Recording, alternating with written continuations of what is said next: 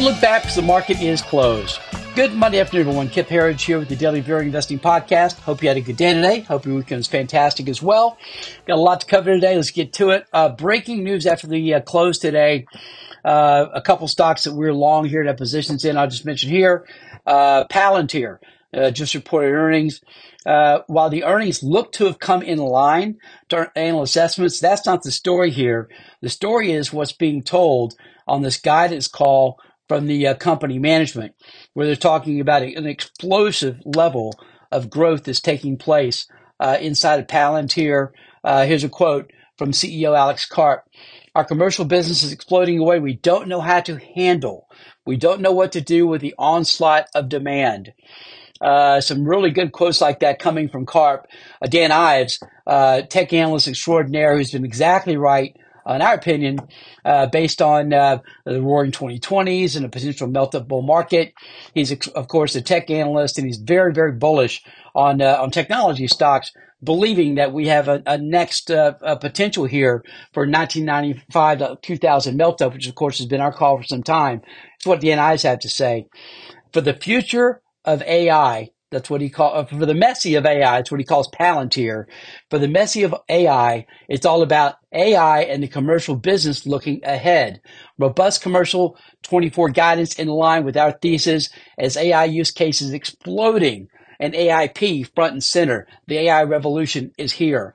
We call it the innovation revolution. Dan Ives and others call it the AI revolution. We think ours is more appropriate, but it doesn't matter at the end of the day. It's all just a talk. What matters is price action. Price action is what matters. Palantir, and after hours up 16% at 1921. Also today, Trump Media, better known right now as DWAC, Digital World Acquisition Corp, is the current name. Of course, everyone's waiting for the SEC to approve their merger with SPAC company TMTG, Trump Media Technology Group, which of course would be the final name of this company. And I'll write this up for tomorrow, but our theme on this has been pretty consistent and pretty simple from the very beginning, is that there's a cult following with anything that Trump touches, okay? That's not meant to be an insult. It's just reality. There's a huge cult following of one Donald J. Trump. And frankly, folks, there's only one way to play social media companies from a public. There's only one company that is a pure play as a social media company, and that is DWAC. There is no other pure play now that Twitter is no longer public. And that Meta, of course, these other companies have so many other divisions beneath them. There's no pure play. DWAC is that pure play, and so we own this stock, and it's up 15% right now. It looks to me like to be a gamma squeeze, just under $47 a share. It's had a pretty huge run here in the last. What is this? Let me pull back a little bit here. A short period of time. Yeah, the stock has gone from, sorry, wrong chart. In the last, since the middle of January, since January 15th to be exact, the stock has gone from $17 a share now to just under $47 a share. Volume's exploding, which tells some of the story, but you really have to look at the options trading. We were pretty active in AMC during the hot move higher in meme stocks. And we essentially piggybacked on what was happening with call volume explosion, which is basically what they call a gamma squeeze, where because of structural reasons, when someone purchases a group of people purchase a lot of out of the money calls that expire in the near term, meaning 1, 2, 3 weeks away, that forces buying to come in the common stock. It's a structural. I don't know if it's a flaw. Maybe it's instead of a design flaw, maybe it's a feature. But people have gamed this options market out, and now all you have to do is take a look at the options volume that's taking place in the February 9th calls and the February 16th calls of DWAC, especially in the shorter term one, the 9th calls, which expire, of course, this Friday, and you'll get a sense of what I'm talking about.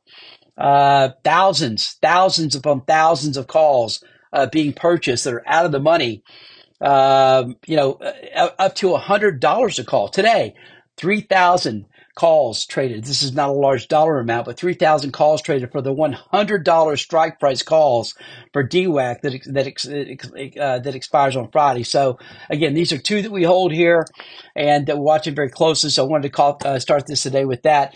We'll have a full write-up on this, of course, out for our VRA subscribers here in the very near term. Good to see this action, especially Palantir, which is a VRA 10 bagger. This news today was important. We needed this guidance from the company, and we needed to hear that AI is actually a real thing for them instead of just a buzzword like .com. The companies threw on the back of their name in the 95 to 2000 melt up. Palantir looks to be very real. This is a good quarter for them. Very good to see. All right. Listen, last week was of course, another big week for our markets. What was it? 13 out of 14 weeks, the markets have been higher for our major indexes. Pretty stunning run that's taking place here. Of course, all-time highs took place on Friday, and the Dow Jones S&P 500 fueled by extraordinary growth from Amazon and Meta.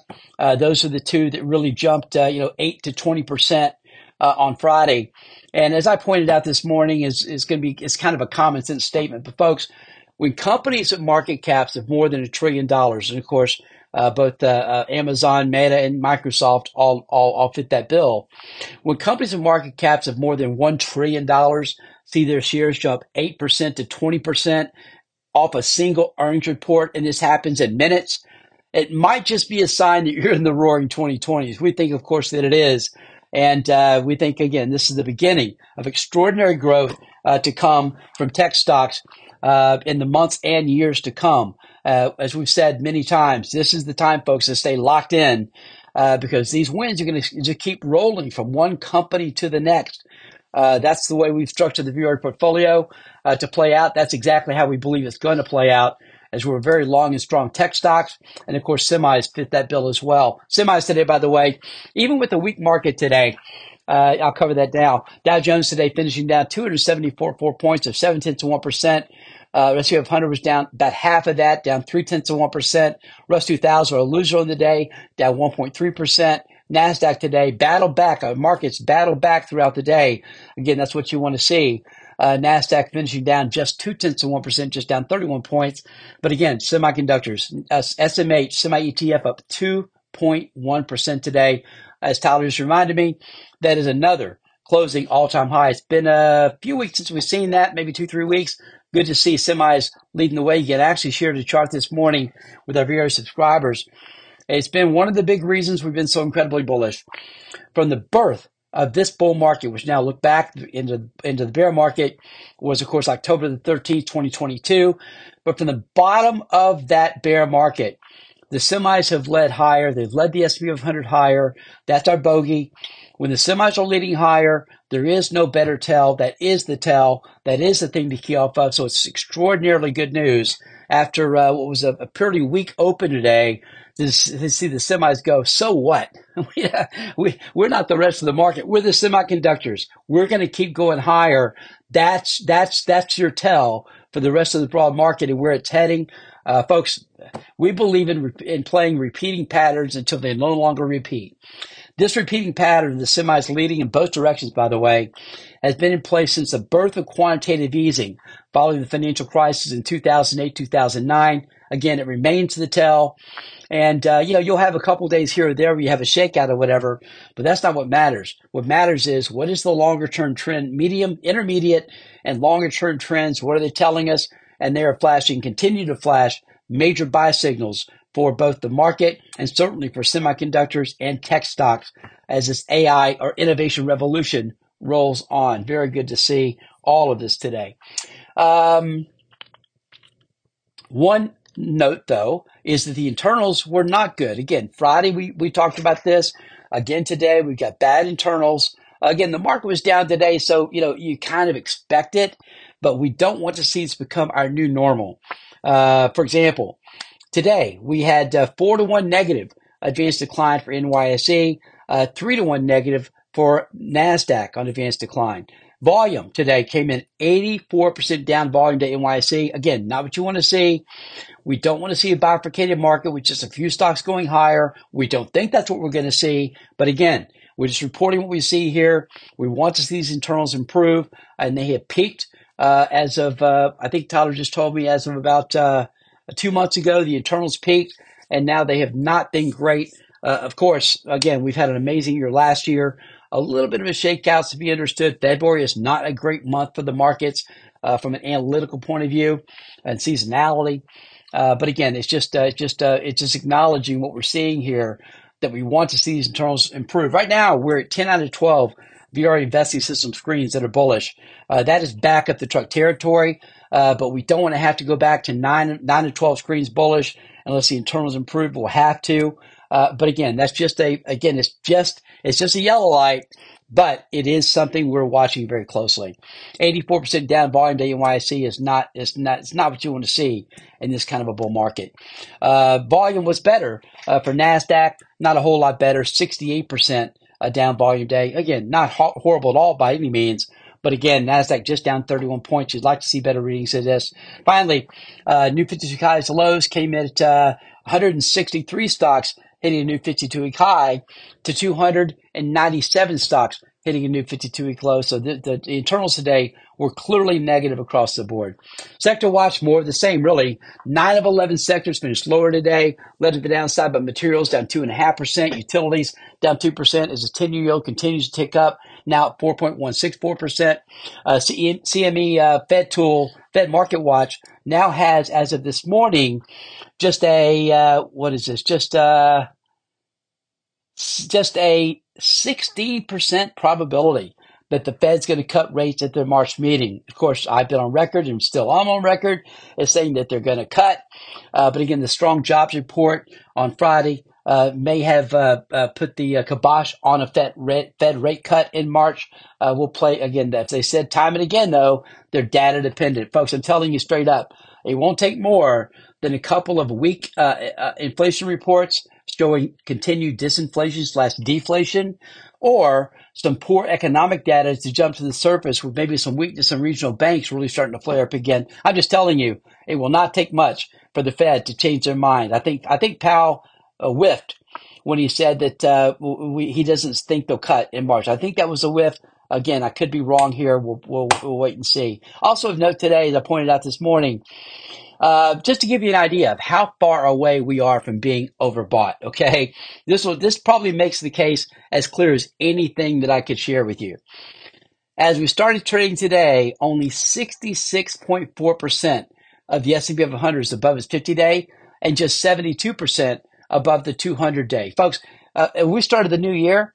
These readings were 93%, 81%. Again, we're 66 and 72 now. So until these readings are above 90%, again, that's where we were in January as we started the year, on the 50-day at least. Until these readings are above the 9% level, we're just not going to be flashing signs that we're concerned about this market. And by the way, based on our momentum oscillators, we're not there either. We've worked those off a little bit. So we're coming off extreme overbought we had of a week and a half ago, and now we're starting to see the other internals start to show some weakness here. But again, as a contrarian, that's what you want to see. You don't want to see these indicators and these tools that we follow start to hit extreme overbought levels, because that's more of a concern. Okay, we could be in for a slow 2 to 4 weeks as the market shakes out. We're just not seeing that right now. So earnings should take care of the rest of this. We'll continue to play it by ear. We can remain, again, extraordinarily bullish. Everything I'm talking about here is either from a short-term trader's point of view, just to give folks an idea of when to put new money to work. That's really what this is about, putting fresh money to work. We already have our positions in place. Now we're looking to add to those and buy the dip, which has been the smart money play from the birth of this bull market. Let's take a look now at our commodity watch. More weakness today, not a lot of it, but some weakness. Silver today was actually down 1.5% to $22.43 an ounce. Gold today down $12 an ounce, about 0.5% to $20.41 an ounce. Crude oil today, 53 cents a barrel to $72.81 a barrel. And finally today, cryptocurrencies, Bitcoin, just off a bit today, down 389 at 42,388. As a reminder, the next Bitcoin halving is taking place in 79 days. I think we're going to see an upside move head into that halving. That's been pretty common.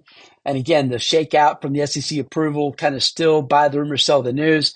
But again, this is I think, a very bullish setup here for cryptocurrencies.